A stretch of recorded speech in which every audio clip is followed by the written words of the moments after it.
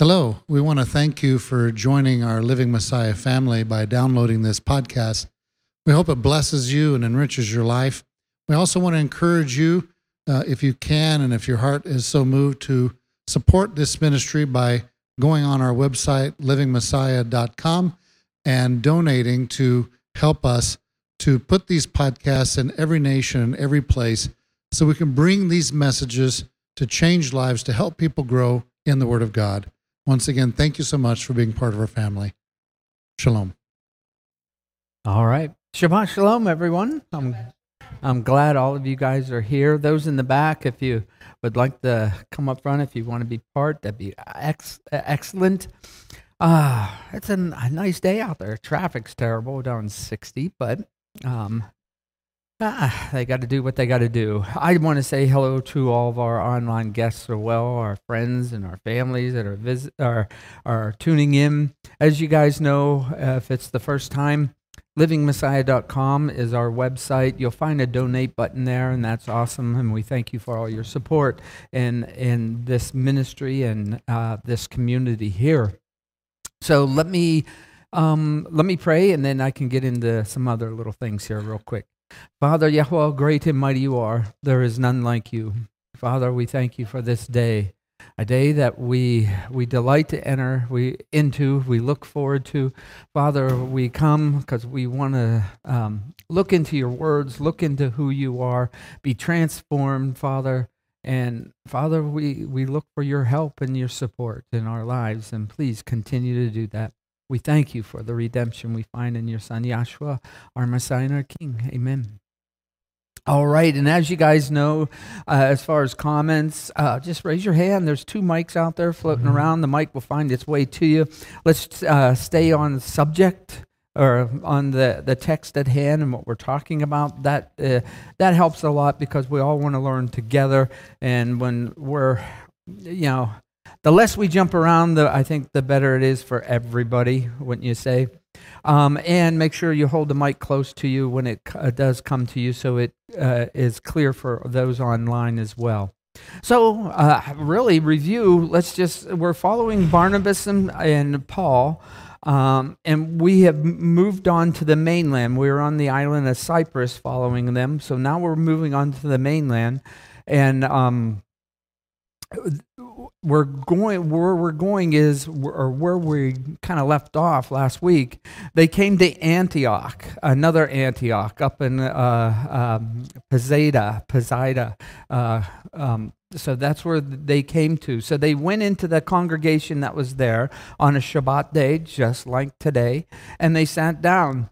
Then after reading the Torah reading and the prophets, the rulers of that congregation, they turned to Paul and Barnabas and they said, "Hey, brothers, travelers, do you have any encouraging words for the community?" Well, Saul, he stands up and it says that he motions. I don't know what kind of motion he would have did. Maybe like, "Brothers, sisters," I don't know, but he motions. He motions with his hands, and he does say this: "Men, Israelites, and those fearing Elohim, those who are fearers of the God of Israel, listen." Well, Paul, we'll continue with Paul's addressing this Jewish, God-fearing assembly at Antioch. We read that Paul, though, I want to bring out last week, he began his address with the foundations, let's say, the foundation of the good news, which he was entrusted to. That foundation, he starts with Exodus, then he goes to the prophet Samuel. Following that he brings up King Saul and then King David, and then he begins to do a comparison between David and Yahshua the Messiah.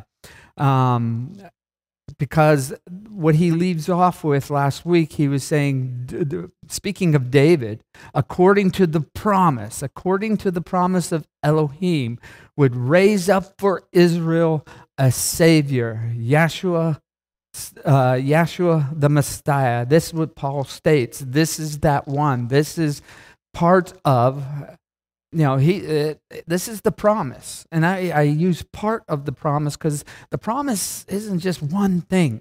There's more that encompasses the things the Father has promised and said that he would do. So that's why I maybe change that slightly in the mindset that we're going. So we'll continue on here. So Paul continues on in his addressing and speaking to this assembly. Both, remember, Jews and God-fearers. And those God-fearers are not Jews, but those are others from the nations surrounding that decided that the God of Israel I'm going to follow. That's why they're there in the synagogue, okay? So you have Jews and Gentiles, if you want to use that terminology, in the synagogue, okay? That's who Paul's addressing here.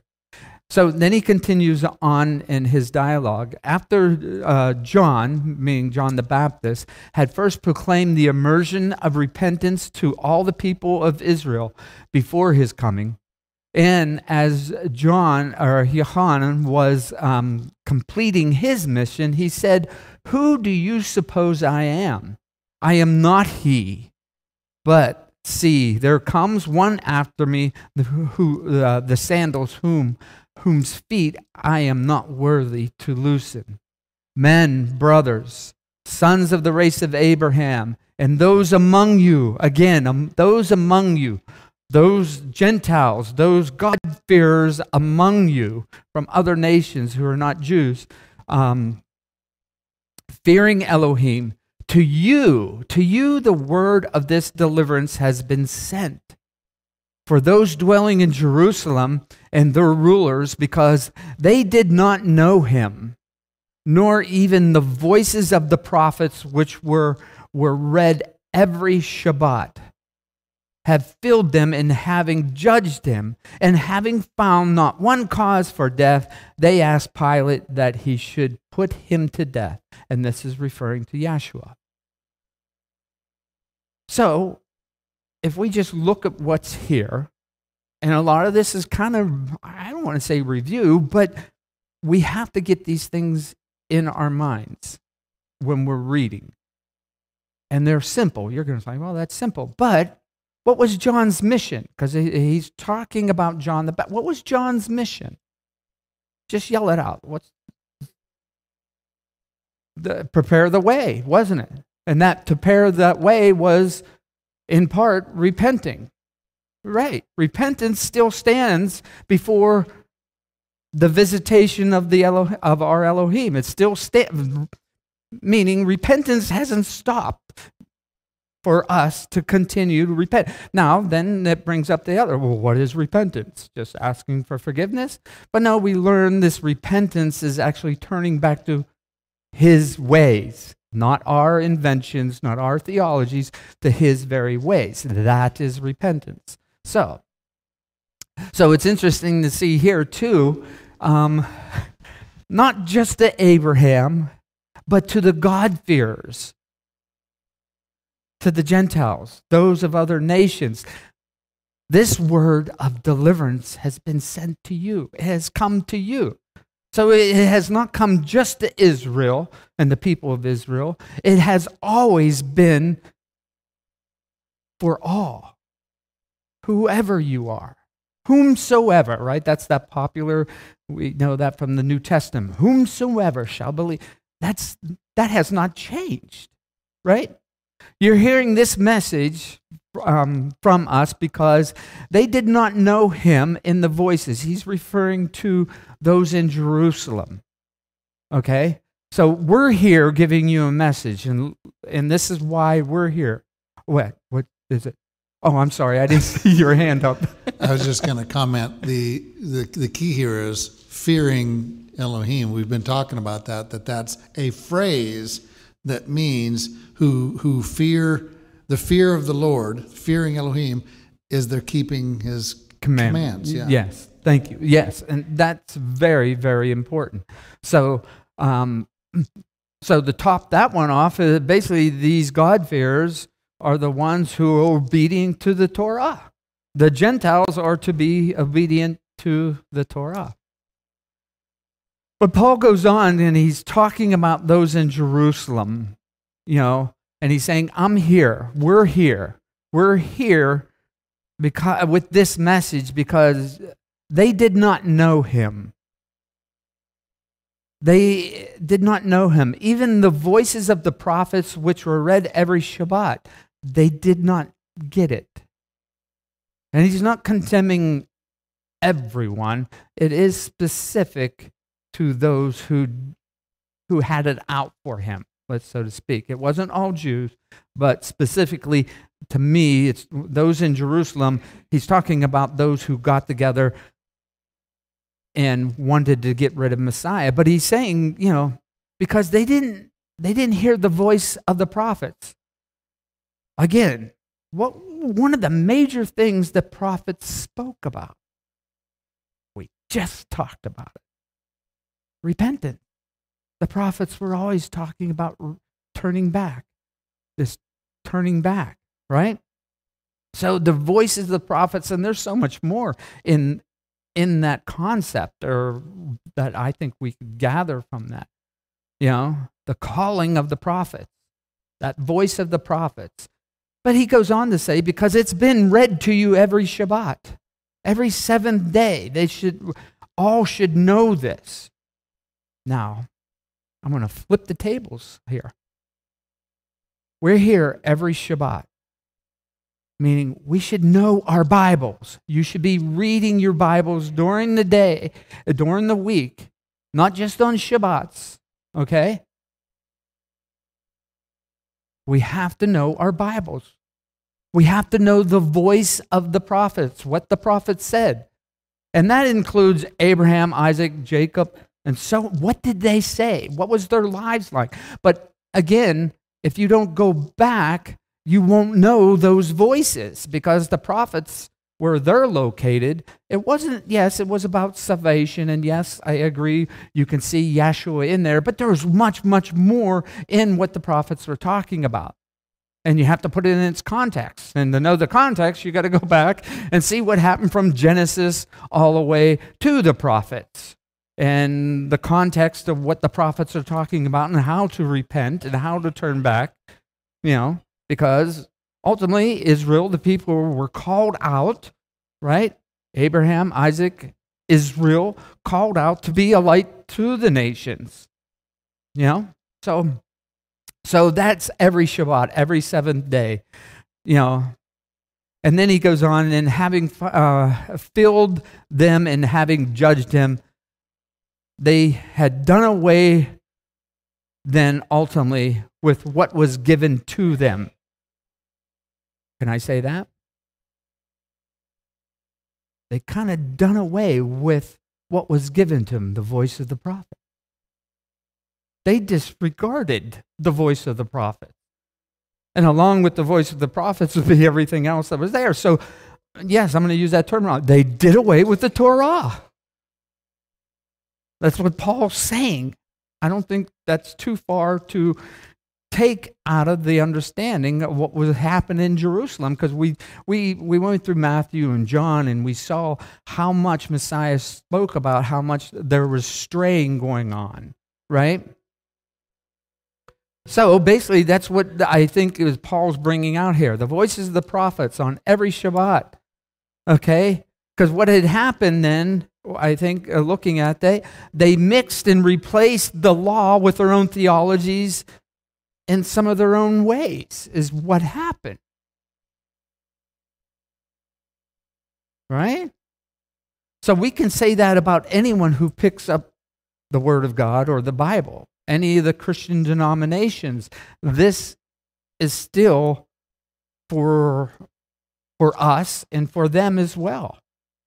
Did you disregard the voice of the prophets and the Torah and all that? Well, you're going to end up in some ways then crucifying your Messiah and doing away with him. Oh, maybe not physically, but through traditions and theologies and doctrines that you may come up with that are not founded in something that you threw away. They're only founded in so to speak, let's say the New Testament, right? What's that now? Yeah, having faith in man and what he designed rather than going back and seeing what the voices of the prophets speak about. So to me, there's Paul's words are loaded to me with so much. And if we just breeze right through that, then we're going to miss, to me, some of the things that what is Paul talking about, right? Because as we all know, as you get later on in the New Testament, there's so much confusion about Paul. But if we don't focus on some of the simple things right here, the voices of the prophets, all right, that are read every Shabbat, which all should be doing, right? So anyhow, they didn't, the point is they didn't listen to the prophets, what they had to say. That's what Paul is bringing out. And ultimately, Paul was one of those, because he can make that accusation, I believe, because he was one of those.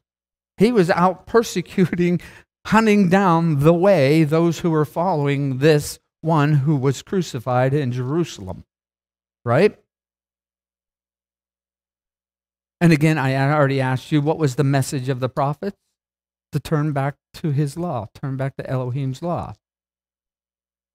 And ultimately, it doesn't end here, but Paul states there was no cause for death. There was no cause to kill him. And that being Yeshua. And then when they accomplished all that was written concerning him, man, he's using somewhere, there must be a voice in the prophets about him. At least that's what Paul's inferring to us, right? Taking him down from the timber, they laid him in a tomb. But Elohim raised him from the dead.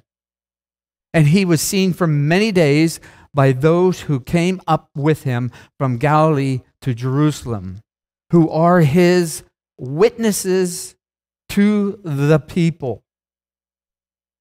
And we bring you the good news, the promise made to the fathers that Elohim has filled this for us, with their children, having raised up Yeshua, as it also has been written in the second psalm, "You are my son, today I have brought you forth." Again, I'm sorry, there's so much here that we just can't just blow right through. Because we want to understand Paul, right? A lot of people say, well, Peter even says, Paul's hard to understand. Well, let's take our time to understand what Paul's talking about, so maybe he won't be so hard for us, right? We can only hope.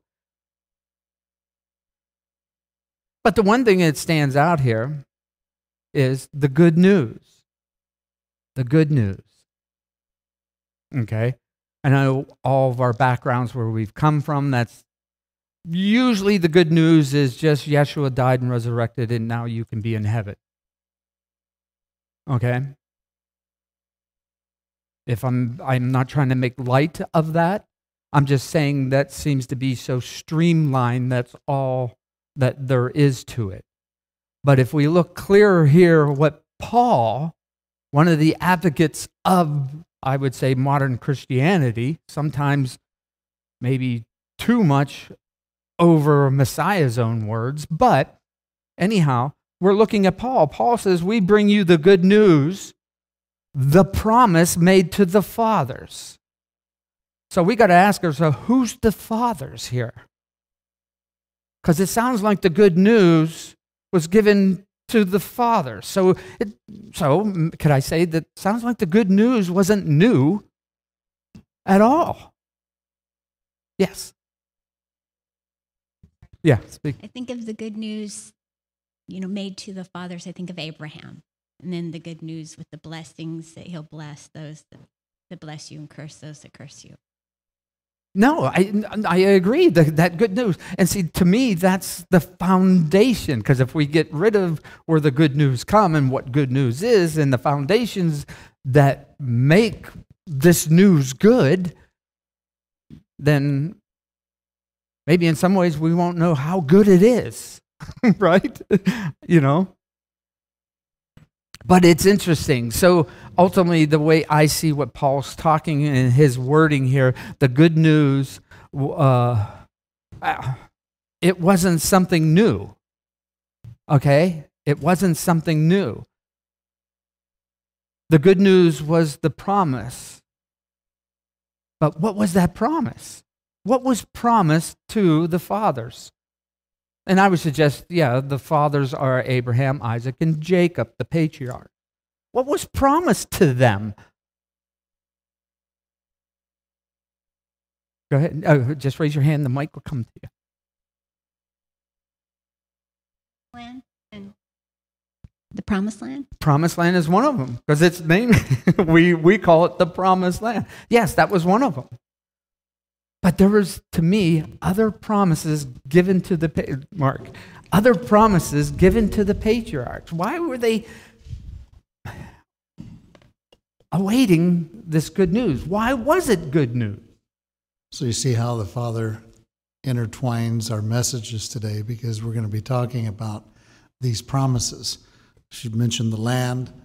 He promised that they would be able to call him their Elohim, which there's a group of people that weren't able to do that until Yeshua came. He promised that they would be in covenant relationship with him. He promised them that they would live in safety. That he would dwell among them. So you see already, this promise, it's big. It's just not one promise. It seems like there's promises that make the promise, right? And we're going to look at we see how Messiah plays a part of that. So this good news, in some sense, isn't new, okay? But what it does, I think, it makes Messiah part of something that already was established. Brother Paul.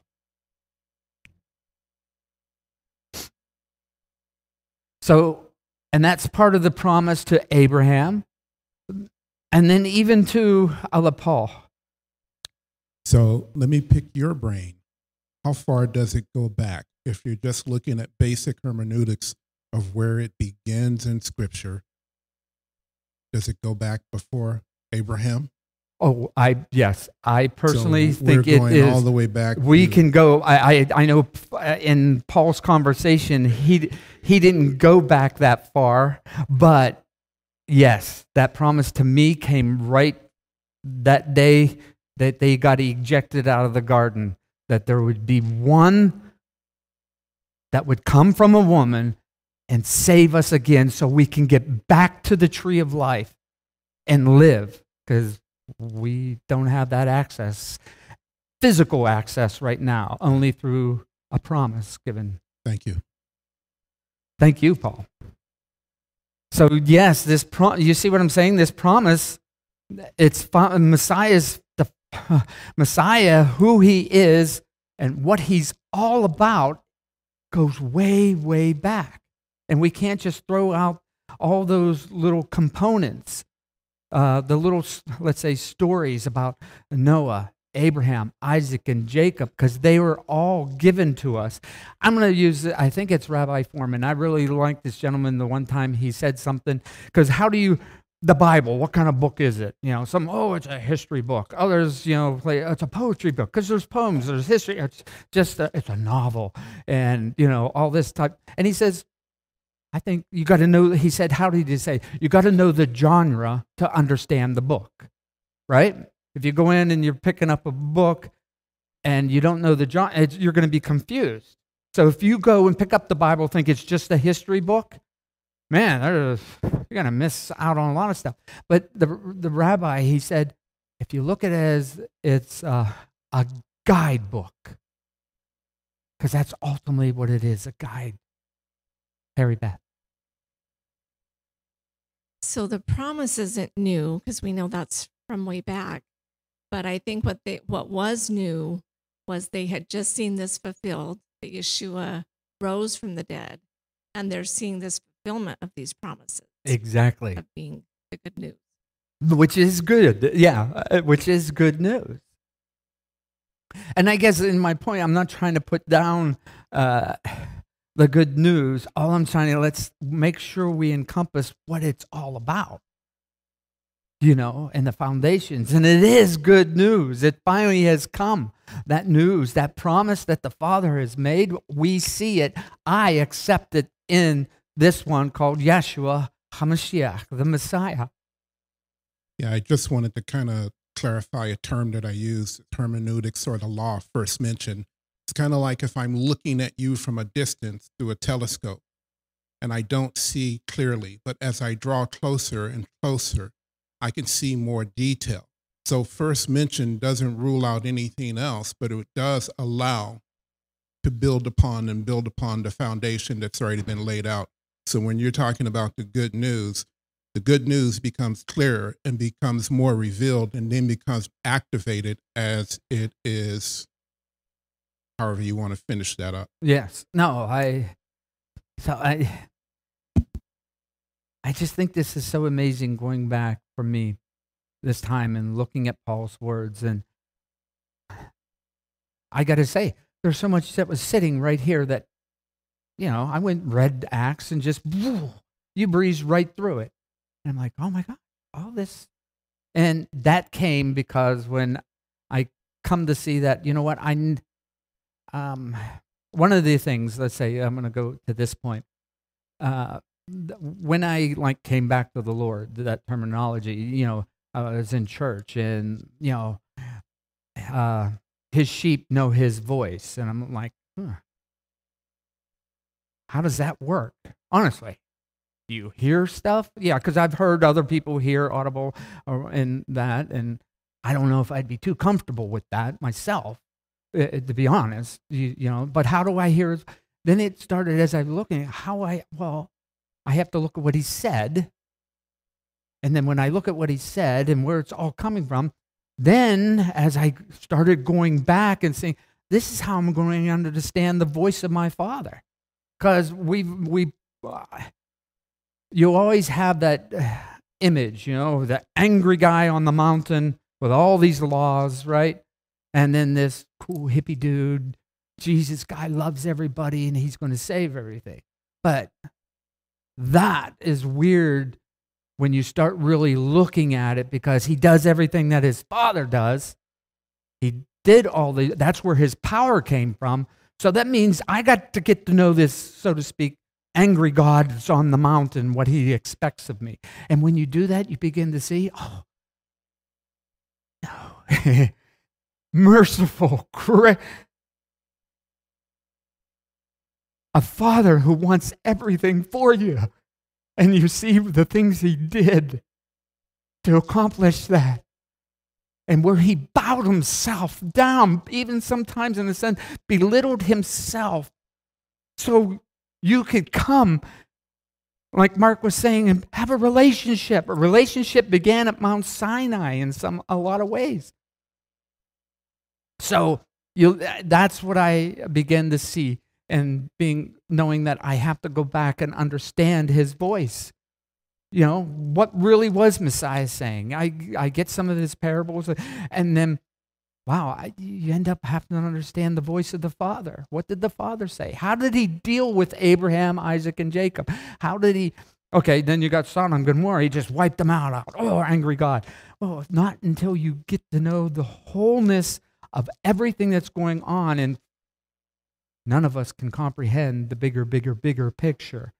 But you begin to see this man, our God is not heartless. He has emotions. It's in us. He cares. The only thing is he's good at being consistent and controlling all that he is. It's just, anyhow, so let's continue on here where I kind of took us off a little rabbit trail maybe. But these promises, and one of the promises I thought was interesting, especially speaking, that came was through Moses. Because remember, Moses says, one like me, he's going to raise up amongst you. And that only solidifies that same statement that I made, that there will be a man-child from a woman who will get us all back to the garden. You know, even if you look at Eve and even the thing, Hava, and what she said, I have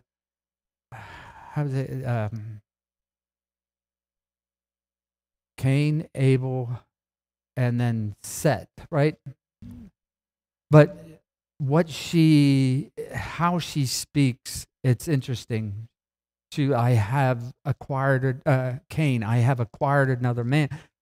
And anyhow, sorry, I'm getting off. Anyhow, so we get back to Moses. Moses promised that there would be one like him.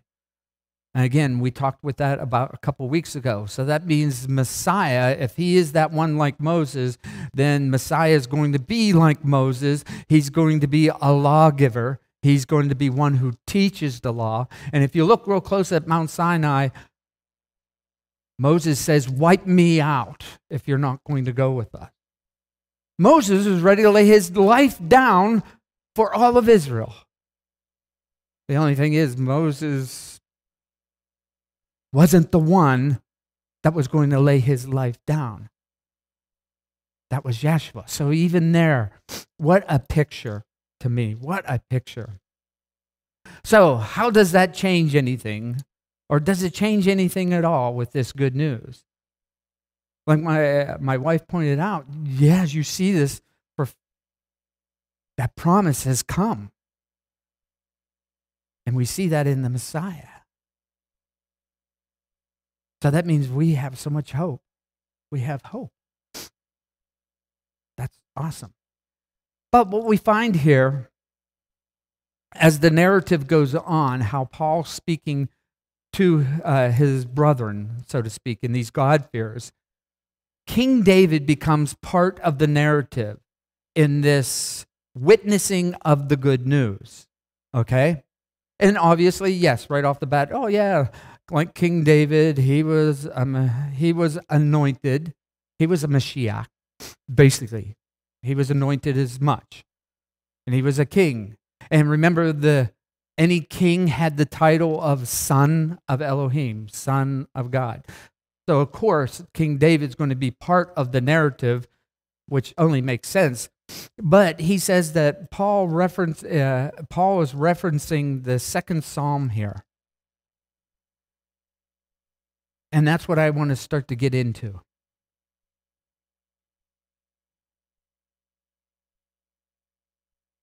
I want to point out, we should be able to get into this, yeah. Take note of refuge in him. This idea of taking refuge in him. Excuse me 1 second. Sorry, my allergies are just out of whack. Plus my emotions when I talk about things. The second psalm is what he says. And it says this: why do the Gentiles, why do the nation and the peoples meditate emptiness? The sovereigns or the kings of the earth take their stand. The rulers take counsel against who? Against Yahweh and against his anointed. And that could be king, not just Messiah, but I think there's a dual thing. They take counsel against who he anointed to be over them, right?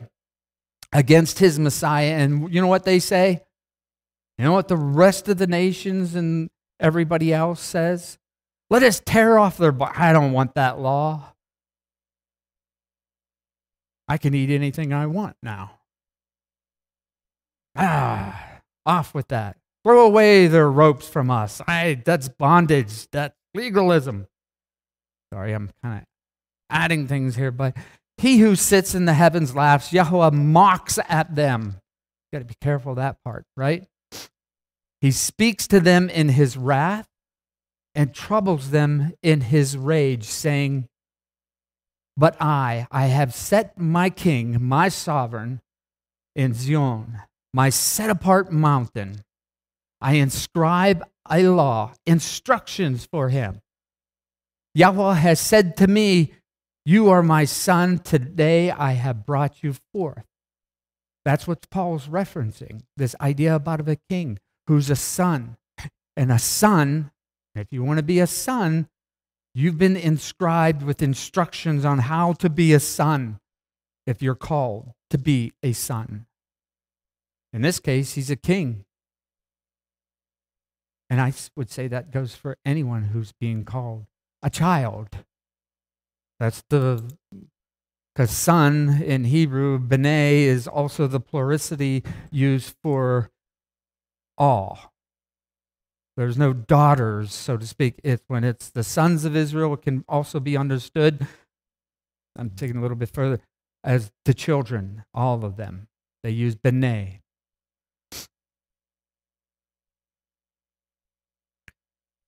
Psalm 2 continues, ask of me. He's talking to his king or his children maybe. And I make the nations your inheritance and the ends of the earth your possession. Remember Hasatan, let's say the accuser in the wilderness kept on saying to Messiah, right? If you only bow down, I'll give you all the kingdoms, right? Anyhow. But he says, break them with a rod of iron, dash them to pieces like the potter's vessel. And now, be wise, O you kings, be instructed. There's that law. Make sure you instructed, you rulers of the earth.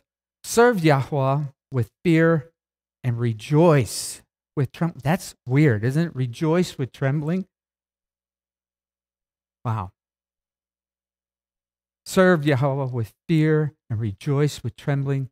Kiss the Son, lest he be enraged, and you perish in the way, for soon his wrath is to be kindled.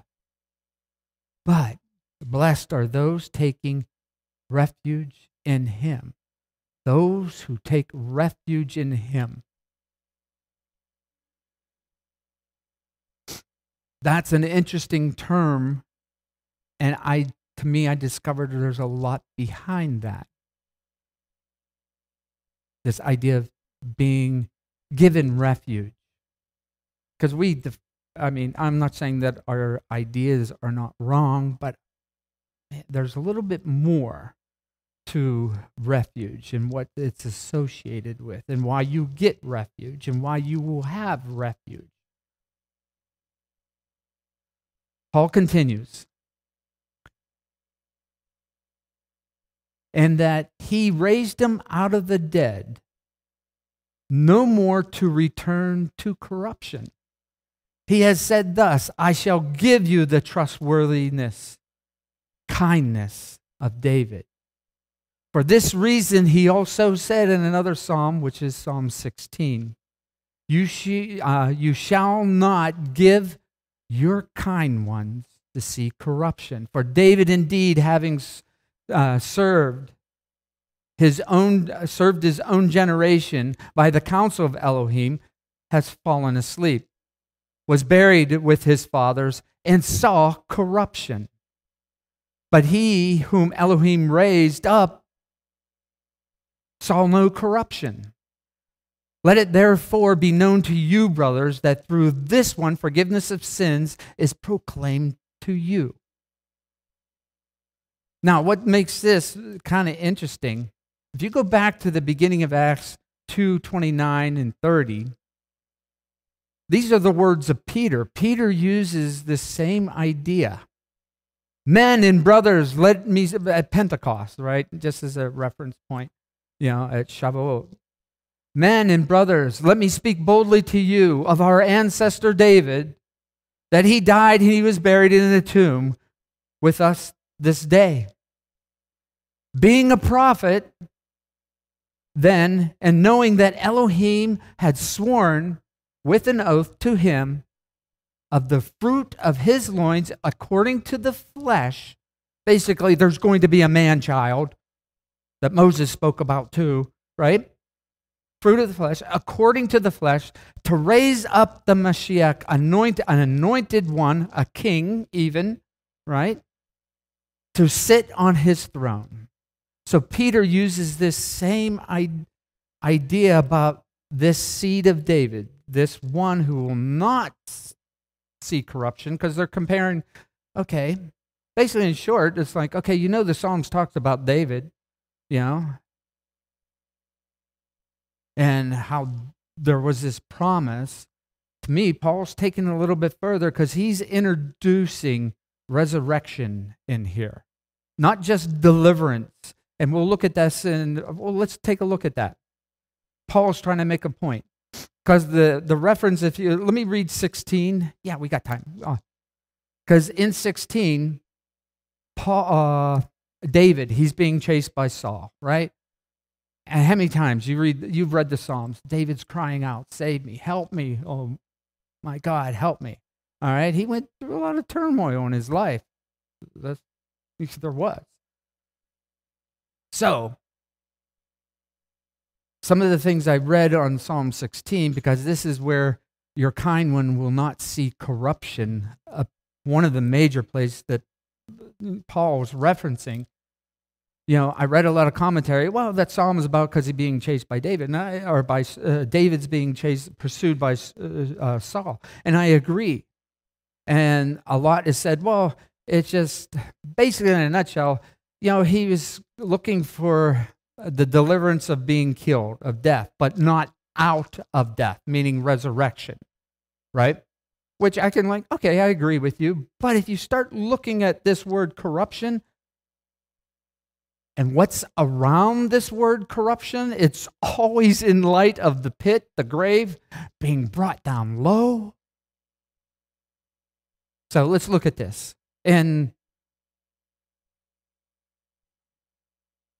for me, I think there's more to Psalm 16 than just that. Let's read it, and we may have to come back next week. And this will give you an opportunity to read it at home and look at some of these words as well. So let's read it, and then we can close, because it's an awesome psalm to close with anyhow. Guard me, O El, my God, for I have taken refuge in you. Remember, how do you take refuge in the Most High? How does he give refuge? I have said to Yahweh, you are Yahweh. You are the one who causes all things. You are life. I have no good beside you. There's nothing good in me except you. As for the set-apart ones, those holy ones, who are on the earth, they are the excellent ones, in whom is all my delight. The sorrows of those who run after another one are increased. I would not pour out their drink offering of blood, nor take up their names on my lips. He's comparing the set-apart ones are set apart to Elohim, his people, versus those who choose to go down another path to whatever the other gods might be or ideas. Yahweh is the portion of my inheritance and my cup. You uphold my lot. Boundary lines, or the lines have been given. Lines have fallen on me in pleasant places. Indeed, a good inheritance is mine. I bless Yahweh, who has given me counsel. My kidneys also instruct me in the night. I have set, here it is, this is where the refuge comes in. I have set Yahweh always before me, because he is my right hand, and I am not shaken. Therefore my heart was glad, and all the weight of who I am rejoices. Esteem is kavod. Yes. My flesh also dwells safely, for you do not leave my being to the grave, neither let your kind one see corruption. You show me the path of life. I'm sorry, here is really where you get refuge. You show me the path of life. In your presence is joy to satisfaction. At your right hand are pleasures forever. What I want to do, this real quick. I think I have, and a lot of you like to do this. This kind one, this word, is very interesting. Chassid. It's the Strong's number 2623. And if you could remember 2623, the Hebrew, I know a lot of you like to look at this word, and look at where it's located and the words associated that come from this word. And then next week we'll come back and we'll hopefully see there's much more what Paul is talking about.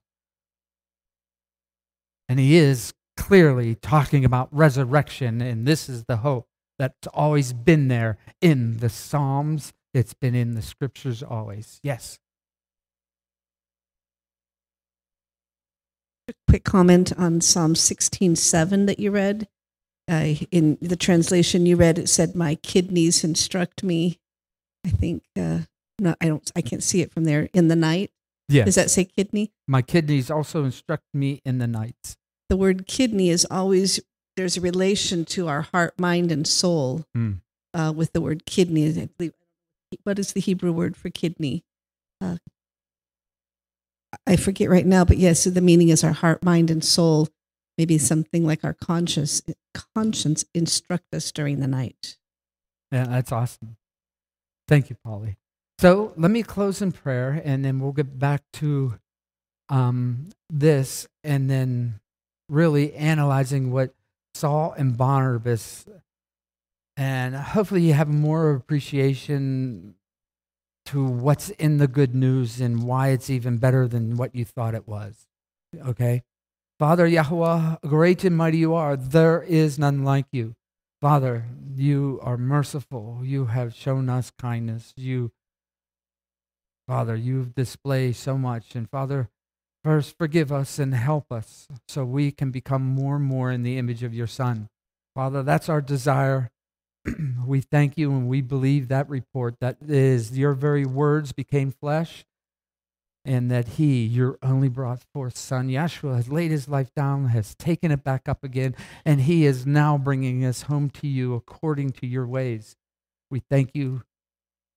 Amen.